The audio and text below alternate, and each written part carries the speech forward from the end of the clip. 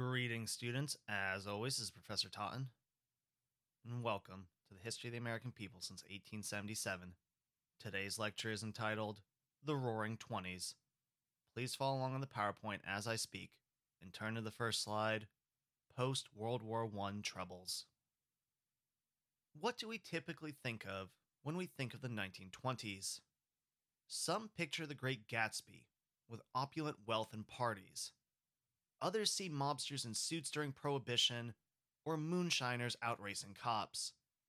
In fact, it was a decade of conflict and dichotomies. Typically, in the aftermath of a large war, there are numerous domestic social upheavals as the country comes off war footing and returns to a sense of normalcy. And the United States certainly had its share of these issues, which many we are still fighting to this day. For instance, in the spring of 1918 to 1919, a worldwide H1N1 influenza pandemic infected 500 million people worldwide, and some called this the Great Influenza Epidemic or the Spanish flu. It ultimately killed between 15 to 50 million people worldwide, including 675,000 Americans, which was 7 times the number of American deaths during World War I. It was caused by the malnourishment, overcrowding of hospitals, and poor hygiene that was exacerbated by the First World War. There was a delayed response from the American government, though after a time, social distancing measures were introduced throughout the country. Face masks were worn, though there was some resistance to this, like the Anti-Mask League of San Francisco, which led to another outbreak in the city. Any of this sound familiar? There was also a massive scandal in sports, called the 1919 World Series scandal, when the Cincinnati Reds won the pennant, but after the White Sox had conspired with gamblers to throw the series. This tainted baseball for many years. There was also a devastating economic recession that was globally present. In fact, Great Britain had a prolonged slump all the way from the 1920s to the 1950s, so they never experienced a roaring 20s the way that the elite of America did during this decade. This economic recession also led to large-scale labor unrest. From 1919 to 1920, millions of American workers went on strike. These workers wanted to keep and expand the concessions they had got during wartime.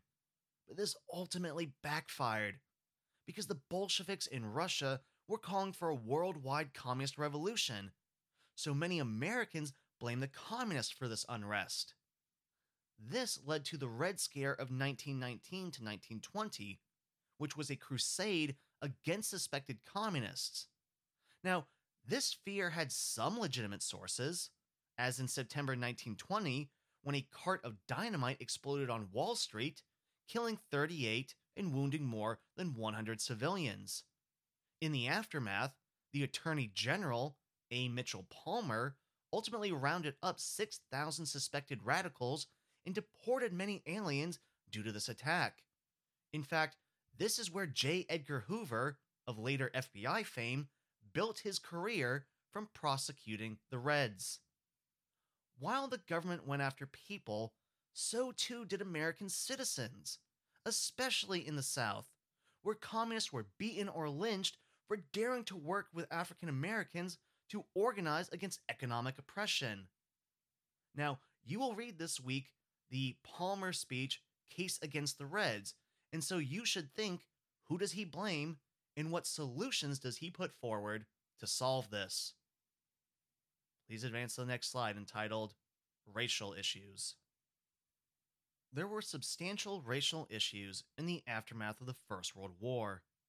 Many black veterans returned to the United States determined not to be pushed around. In response to asserting their manhood and humanity, white mobs attacked black communities. In 1919, there were race riots all over the country, from Los Angeles to New York. But for our purposes here, let us focus on Tulsa, Oklahoma, and Elaine, Arkansas, as some of the worst examples of white violence on black communities. The Elaine Massacre began on September 30th, 1919. It was about controlling black labor.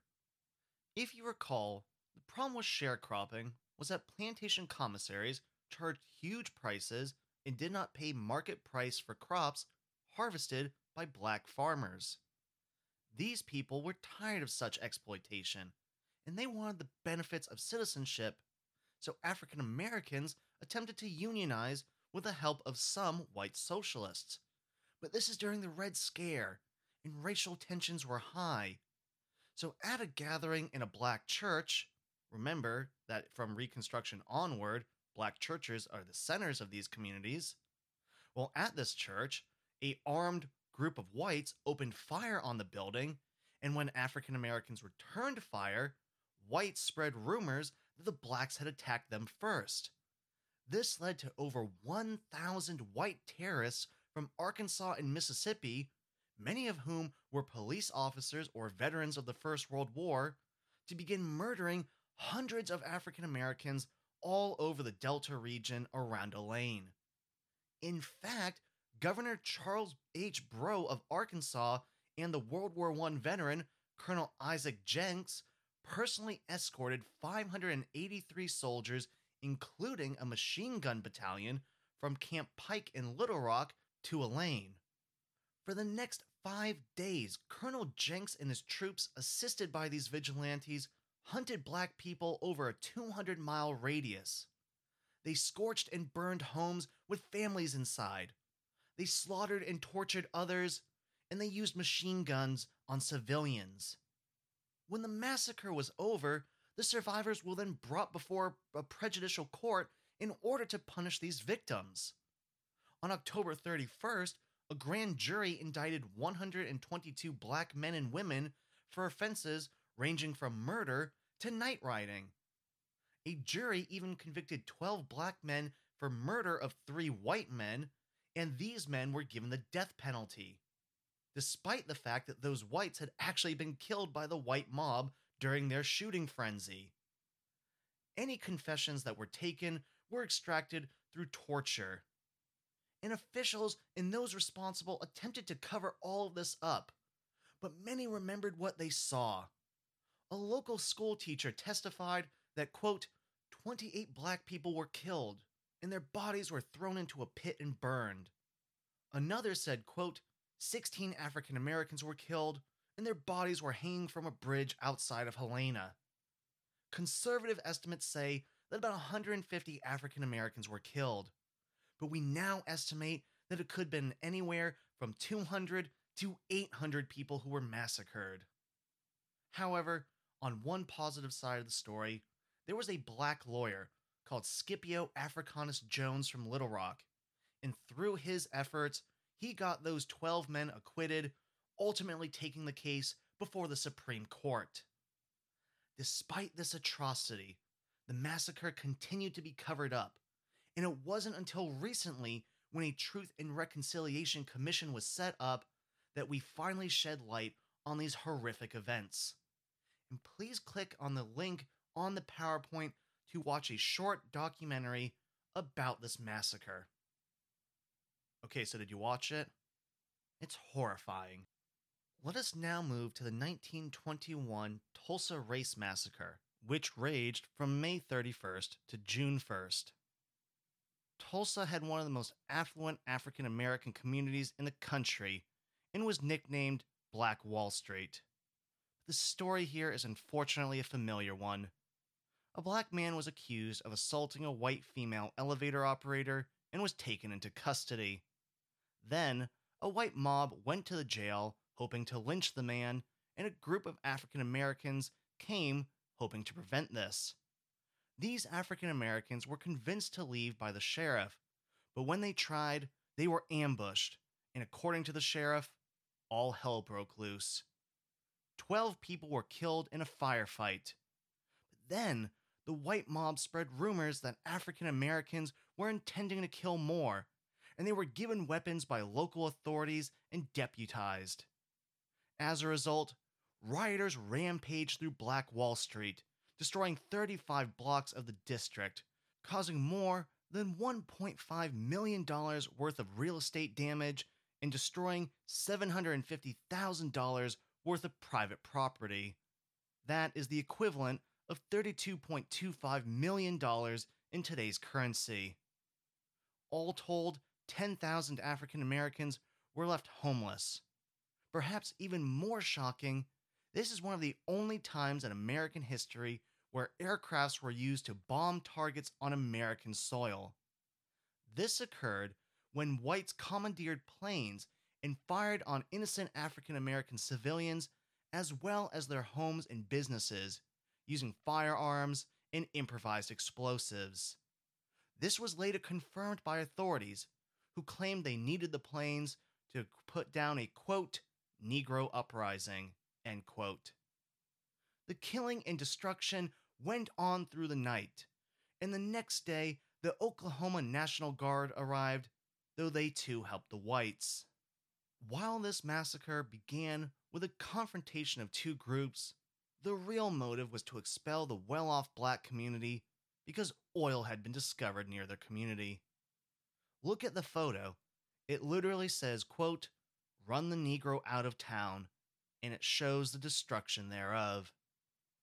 This episode touches on an important aspect of American law, the idea that property is protected, because the protection of property allows social mobility, but also concentrates wealth. A continuity of American history is the protection of white wealth and the destruction, or at least non-protection, of black wealth. And this is part of the racial gap that we live with to this day.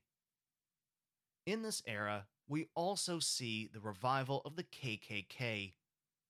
At a Klan meeting in 1922 in Mena, Arkansas, the speaker denounced, quote, "smutty literature, suggestive songs, immoral pictures, jazz dances, jury dodgers, bootleggers, moonshiners, gambling, N-word upstarts, yellow dog politicians, Catholic control of schools and public affairs, unrestricted immigration, and Jewish influences in financial and theatrical affairs," end quote. Basically, they hate everything and anyone who isn't a white Anglo-Saxon Protestant. This pretty much sums up the revived Klan and what its members opposed. And according to one historian, this group was opposed to the concept of modernity itself, meaning fear of the future. The Klan was especially strong in the South, the West, and the Midwest. In fact, Indiana was one of the hotbeds of Klan activity. By 1925, the Ku Klux Klan had 5 million members, and they called themselves 100% Americans. Klan activity was very public, and they even organized the KKK March on Washington, where thousands came out in their hoods in the nation's capital.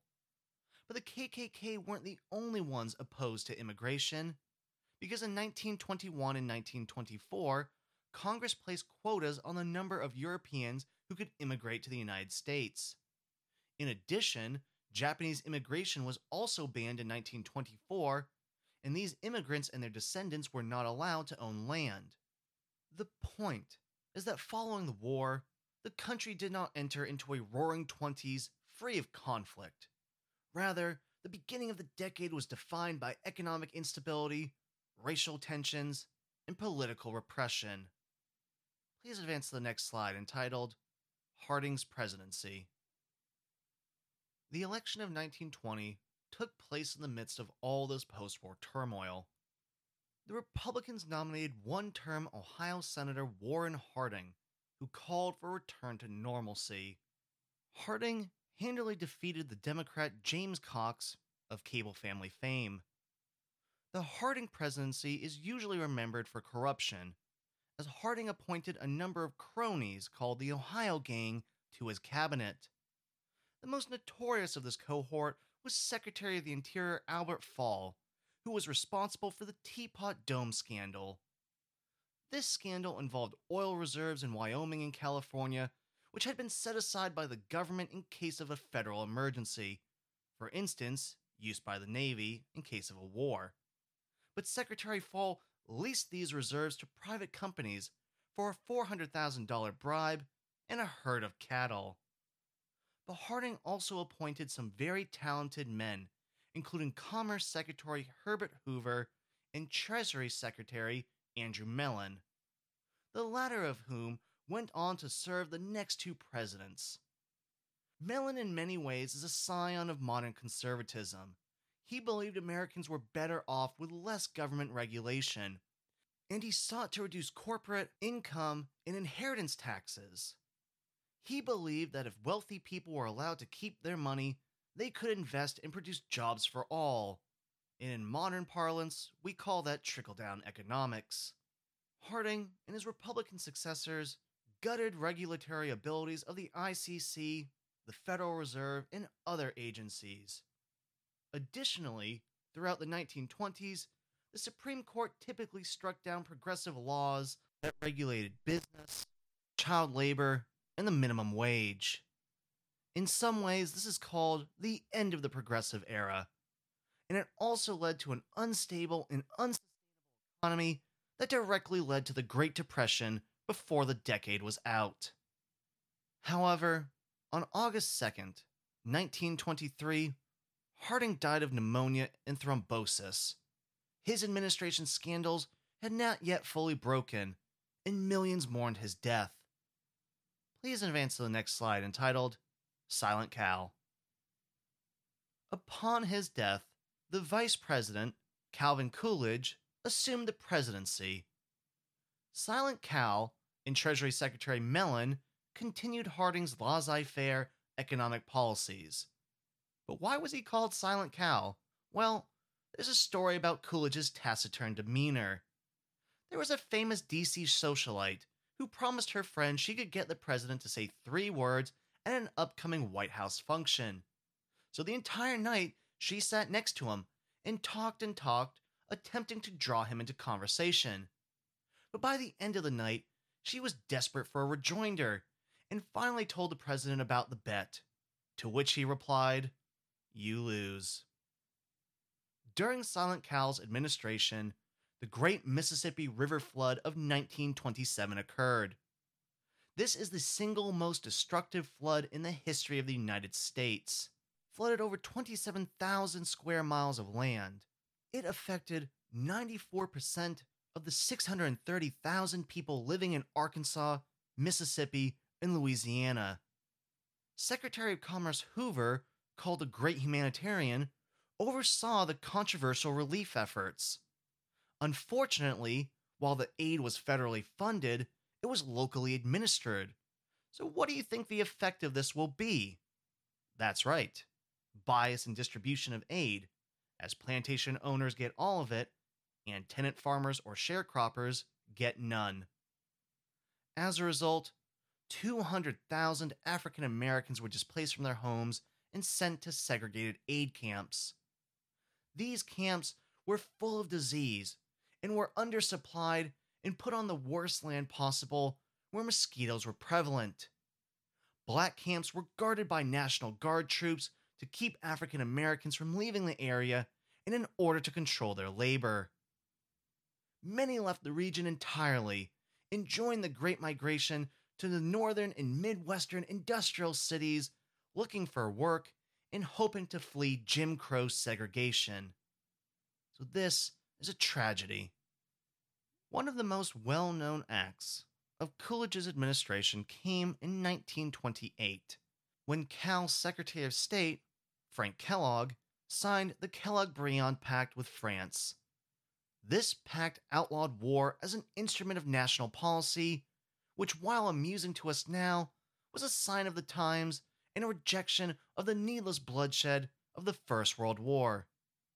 Ultimately, it was signed by 65 countries, though it failed in its objectives. Thus, the first 2 administrations of the 1920s were ones of relatively weak presidents, and a return to laissez-faire policies that would be unprepared for a coming economic disaster. Please advance to the next slide, entitled The War on Alcohol. With the passage of the 18th Amendment, personal and public behavior became criminalized by the central government. The criminal justice system was introduced into the home in ways never before envisioned in American governance. As a result, prohibition quickly lost its luster among many, especially in the urban Northeast, as most urban immigrants and their offspring hated it, since various German or Eastern European cultures used alcohol in many ceremonies. The Democratic Party was split between Northeastern wets and Southern and Western dries. So, a wet is someone who doesn't like prohibition, a dry does like it. As people attempted to get these substances, speakeasies and bootlegging proliferated. Speakeasies were illegal bars that served alcohol to paying customers for exorbitant markups. Bootleggers were men or families who brewed their own liquor, like moonshine. In fact, according to tradition, NASCAR and other racing sports got their start from bootlegger drivers who used fast cars to outrun the authorities. In addition, many people faked converting to Judaism, as Jews were allowed to use wine for Shabbat religious services. Much like today, crime skyrocketed as Americans were willing to pay good money for illicit, mood-altering substances. Organized crime became big business in cities like Chicago, where Scarface, also called Al Capone, operated. Politicians and big city political machines, like Atlantic City's Nucky Thompson, were in on the action as well, and they used the veil of local government to get rich off of the illegal liquor business. And as an aside, he is the subject of the HBO show Boardwalk Empire, starring Steve Buscemi, though the show does take a bit of artistic license in its depiction. By 1930, organized crime was garnering an estimated $12 to $18 billion per year, which was way more than the federal government took in. Think of all that lost revenue and what the government could build with it. While that is one side of prohibition, the other is the growth of law enforcement bureaucracy, which many historians call the prison industrial complex. In this era, we see the expansion of the federal government's power in state affairs, using spying, warrantless wiretapping, the militarization of the police, and the growth of prison systems that funnel convict labor to many businesses and state projects. And to this day, prison labor keeps wages low for all workers and is filled with corruption and immorality. We tend to think of enforcement as urban, but this expansion also goes into rural areas, where many bootleggers and moonshiners use fast cars to get liquor from upcountry stills to local towns. Enforcement also tended to be selective. Rich whites could escape prosecution and their speakeasies were generally untouched, but African American speakeasies were often targeted, as were bars that catered to union members or other potential subversives. To enforce prohibition, many locales used mob violence. Local cops dabbled in corruption to persecute minorities and workers or to reinforce the social order. Others wanted to get rich or gain local power, and in many small cities, one brother was the sheriff and the other was the moonshiner, so the sheriff would target his brother's competition. Many evangelicals continued to support prohibition for years, but the 18th Amendment was ultimately repealed by the 21st Amendment in 1933. This era also saw a huge rise in gun-related violence between the FBI, police, and gangsters. There was little gun regulation in this era, so criminals armed themselves accordingly. Submachine guns like the Tommy gun, and automatic repeating rifles like the BAR, as well as sawed-off shotguns and other firearms became the favored tools of gangs who warred with each other for territory and got into firefights with the authorities. Many police and government agents were gunned down in their battle against these criminals. And as a result of this chaos, the 1934 National Firearm Act was passed by Congress, which imposed federal gun control laws across the country. This precluded the use of certain types of firearms, explosives, and other devices from civilian use without extensive permits and fees. This is basically the beginning of federal government regulation over firearms, which is the source of much debate today. I'm going to cut off the lecture here, and we will pick up with part 2 next time. I hope you are all staying safe and making smart decisions. Thank you very much, and have a wonderful day. I'll see you next time.